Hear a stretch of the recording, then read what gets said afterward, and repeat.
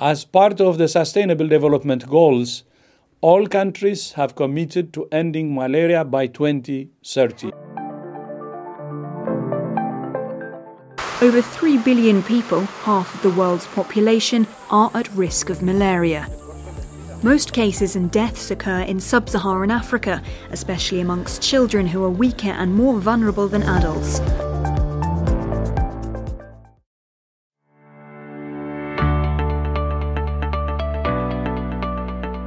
Hi, this is Karin Weiss and welcome to the Medicus Mundi Switzerland Health for All podcast. And today we talk with Julia Richter, the Executive Secretary of the Swiss Malaria Group. Together with her team, she organizes several online activities on the occasion of the World Malaria Day on the 25th of April. Despite the huge progress in the fight against malaria, every 2 minutes a child dies from malaria, which is an entirely preventable and treatable disease. In this episode, we talk about why Switzerland is dedicated to fight malaria. The efforts are even more important as incidences are rising due to the COVID pandemic and the disrupted services in prevention and medical care. Hi Julia, I looked so much forward to the next podcast series of the Medicus Mundi Switzerland Health for All podcast. This time it's all about malaria. Welcome to this episode. Hi Karin, thank you so much for having me. I'm glad for this opportunity. On the 25th of April, we celebrate the World Malaria Day. Why do we celebrate every year the World Malaria Day? World Malaria Day has been established by the World Health Organization in 2007, and it is an occasion to highlight the need for a continued investment and also for political commitment in the fight against malaria.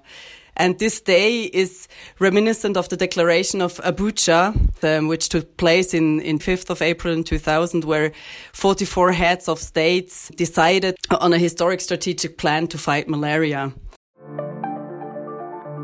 And I think in this year, in light of the current pandemic, it is even more important to have this day to highlight the importance of a continued political commitment in the fight against malaria. Because obviously, malaria has not just disappeared with the current pandemic. It just tends to move out of public spotlight, such as other diseases than COVID-19. Malaria is transmitted by a mosquito called Anopheles, a deadly disease which is preventable and treatable. Why does malaria impact so many lives? Thank you, Karen, for this question. I think this is an excellent question, because when you think that a disease is actually treatable and preventable, this inevitably raises the question of why do so many children die from this disease? And there are several factors of why it still does impact so many lives. And one is a biological factor. So there is a increasing resistance against insecticides and also against the anti-malarial drugs. This is one point. So this shows that there is a need for increased research and a need for investments in research so that we can stay like always one step ahead of the evolving parasite. This is one aspect. And the other aspect is of a political nature, because malaria response requires a lot of funding, and funding has plateaued since 2010, or has a tendency to do so. And there is a lack of $2.6 billion annually to provide the necessary services for malaria treatment. So this is a political decision, and this also shows that awareness raising is so important.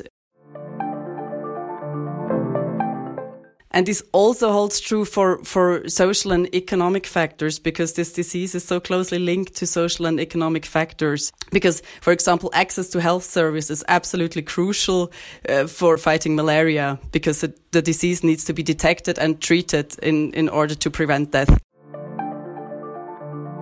Malaria is one of the biggest killers in Africa. How can malaria be prevented? There are several different tracks to prevent malaria, but I think the malaria prevention has to follow a multi-pronged approach. So all these approaches have to be unified and come together. But one way to prevent malaria is And actually one of the most efficient ways is sleeping under a mosquito net. So insecticide-treated bed nets are one of the most important means to actually prevent malaria. Also, residual spraying, like the spraying of houses with the insecticides. Then another possibility is anti-malarial medications for the prevention and the treatment of malaria. What I also mentioned is that it has to go hand in hand with the social and economic measures. So access to health services is crucial, absolutely crucial to prevent malaria, but also housing conditions to avoid people being bitten by mosquitoes. What is also a very important aspect is the early diagnosis and detection of malaria. So testing, access to tests can be actually can make a difference of life and death because it needs to be treated early. More than 500 million mosquito nets have been distributed around Africa. These nets are the front line against malaria, a killer that still claims hundreds of thousands of lives a year. But starvation is another deadly and persistent foe, and many families are forced into making a horrible choice: protect themselves from malaria or leave themselves totally exposed and use the nets to catch fish. According to statistics, every 2 minutes a child dies from malaria. At the same time, so many organizations, as you just mentioned, have conducted prevention activities, including distributing bed nets, which are highly effective in preventing mosquito bites in the night. Are families not using them? This is a question that is not easy to answer because, on the one, mosquito nets are, as you said, one of the most effective means in the prevention and control of malaria.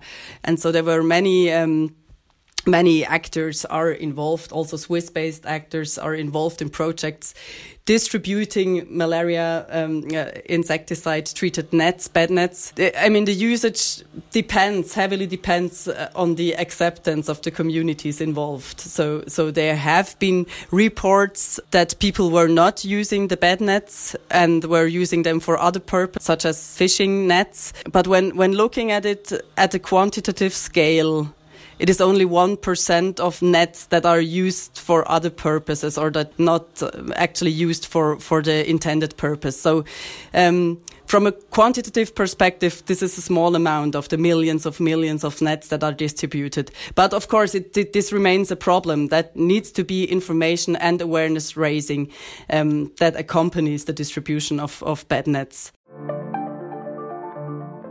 Let's talk about Switzerland now. Do we have malaria in Switzerland? Actually, this is a good question because what many people are not aware of is that malaria was a problem in Switzerland until the second half of the 19th century. So that there were environmental conditions such as swamps that were favorable for malaria-transmitting mosquitoes. Today, to answer your question, we do not have endemic cases in Switzerland, but this is mainly due to water course corrections which have been done in the 19th century, but also to improved housing conditions and hygiene, that malaria has disappeared in Switzerland. The Swiss Malaria Group advocates for a malaria-free world. In Switzerland, we do not have malaria. So why does Switzerland engage in the fight against malaria?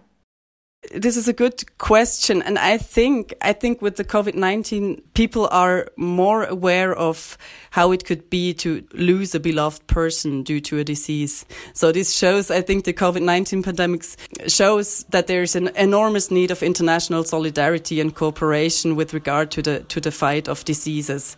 So this is one aspect of why Switzerland engages in the fight against malaria. Another aspect is that malaria response is an important contributor to reaching the Sustainable Development Goals with regard, for example, to maternal health or infant mortality. And Switzerland has also a very strong commitment to human rights. And in this regard, the human right to health, very important. Obviously, this is also backed by very strong civil society. And the human right to health demands for accessibility and affordability of basic healthcare services, for example, which is obviously closely linked to malaria response. So this is also a reason why Switzerland is strong in the fight against malaria. Switzerland has a long tradition of scientific excellence in the fight against malaria. So there is, for example, the Swiss Tropical and Public Health Institute, which has been engaged in the fight against malaria for decades, and which actually contributed a lot to understanding the biology of the parasite. And there is, of course, also the pharmaceutical industry, which contributes a lot to malaria prevention and control. And there are also product development partnerships, such as Medicines for Malaria Venture. There is an example of a child-friendly drug that has been developed by Medicines for Malaria Venture and Novartis. They develop anti-malarial drug, which is especially tailored for children. I mean, so many children are dying from malaria. It's actually 2/3 of all malaria deaths are children under the age of 5. This is an example of Swiss engagement and why Swiss engagement matters so much in the fight against malaria. And another factor, of course, is that there are many Swiss-based organizations who actually implement projects in the field, anti-malarial projects in the field. There are many different aspects of why Switzerland actually engages in the fight against malaria. So this was a long answer to a short question. You are the Executive Secretary of the Swiss Malaria Group. What do you do? Maybe before I say what our day-to-day work consists of, I might give you an idea of what the Swiss Malaria Group actually is, because that helps of understanding what our work consists of. And the Swiss Malaria Group unifies Swiss actors that are engaged in the fight against malaria.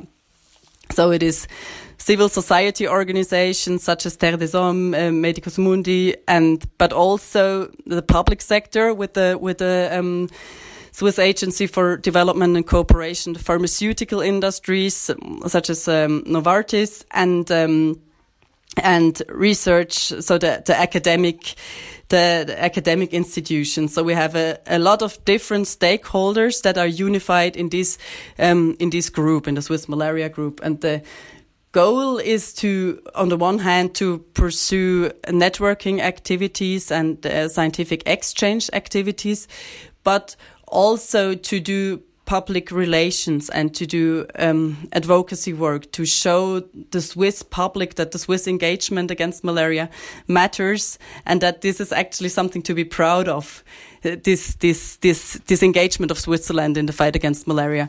And also the advocacy work is also to reach political decision makers, so to increase the political commitment in the fight against malaria. And to answer your question of our work in the Secretariat of the Swiss Malaria Group, what we actually do is, for example, pursuing public relations work. So we are planning and implementing campaigns to show the Swiss public that Switzerland is strong in the fight against malaria. And we also pursue advocacy work to reach political decision makers, but we also do organize platforms for exchange activities among the members, among the different stakeholders of the Swiss Malaria Group. On the 25th of April, we celebrate the World Malaria Day, and you are planning a lot of activities. Why it is so important to celebrate it this year? It is very important in light of the current pandemic to continue this awareness raising for the need of a fight against malaria, because we are living in the midst of a global health crisis with the COVID-19 pandemic, but malaria has been an ongoing health crisis for centuries. So it's one of the oldest and deadliest diseases of mankind. And so I think it is very important to highlight that there needs to be sustained investment in the fight against malaria.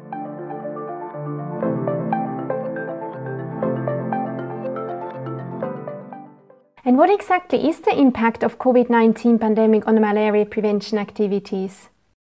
Actually, it is difficult to give a comprehensive answer to these questions because we do not have much data on the actual impact of the COVID-19 pandemic on malaria prevention and control. The COVID-19 pandemic poses an additional burden to already fragile health systems and to health systems that now have to deal with a double burden of malaria prevention or other diseases such as HIV, AIDS and tuberculosis and the COVID-19 pandemic. So it is putting a huge burden on already fragile health systems.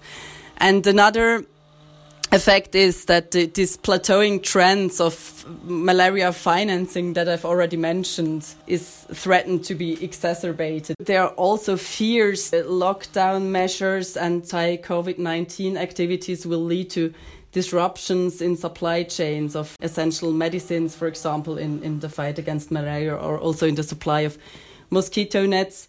So malaria eradication programs have achieved a lot in the past 2 decades, and we know a world free of malaria is achievable in the coming decades. And it seems that everything seems to depend whether the COVID-19 pandemic is a bump in the road or a U-turn in the fight against malaria.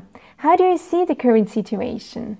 I think one aspect of COVID-19 is that, I've already mentioned that, but there's an awareness raising of what it actually means to be exposed to the threat of an infectious disease. So I think the COVID-19 pandemic has this possibility of raising awareness of the importance of the fight against other diseases such as malaria. So this might be a chance. And it is whether it is a bump or a U-turn is difficult to answer today because, as I already said, we have a lack of data.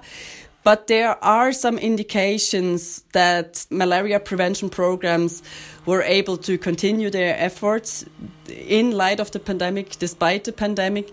And we've also seen some successes as El Salvador being certified as a malaria-free country. Of course, COVID-19 poses an additional burden, but that efforts to prevent malaria can still be continued. So it might be rather a bump than a U-turn, but it is difficult to say. What the COVID-19 pandemic shows is that what can be actually reached when all actors unify to work together to fight a pandemic. That has been shown during this pandemic when research institutions, for example, and public sector, everyone was really eager to develop this vaccine, for example, and the vaccine has been developed within 1 year or even less than 1 year. So this has shown what actually can be done when all resources, global resources, are harnessed. Also with regard, for example, to data collection. COVID-19, the pandemic has shown how important it is to collect accurate and timely data in order to respond to a pandemic. All these impacts can be also seen as a potential in the fight against other diseases. So if all global resources are harnessed to fight diseases, a lot can be achieved. Thank you so much, Julia, for sharing these important and invaluable insights in the fight against malaria. Thank you, Karin. Thank you so much for having the opportunity to talk on this podcast. This was the Medicus Mundi Switzerland Health for All podcast with Karin Weiss. You can listen to it on Apple Podcasts, Spotify and on our website. To spread the message, please leave a comment on our website, share and like it. This was the first episode of the new malaria series. Stay tuned and watch out for the next episode where we dig even deeper into the impact of malaria, one of the deadliest diseases worldwide.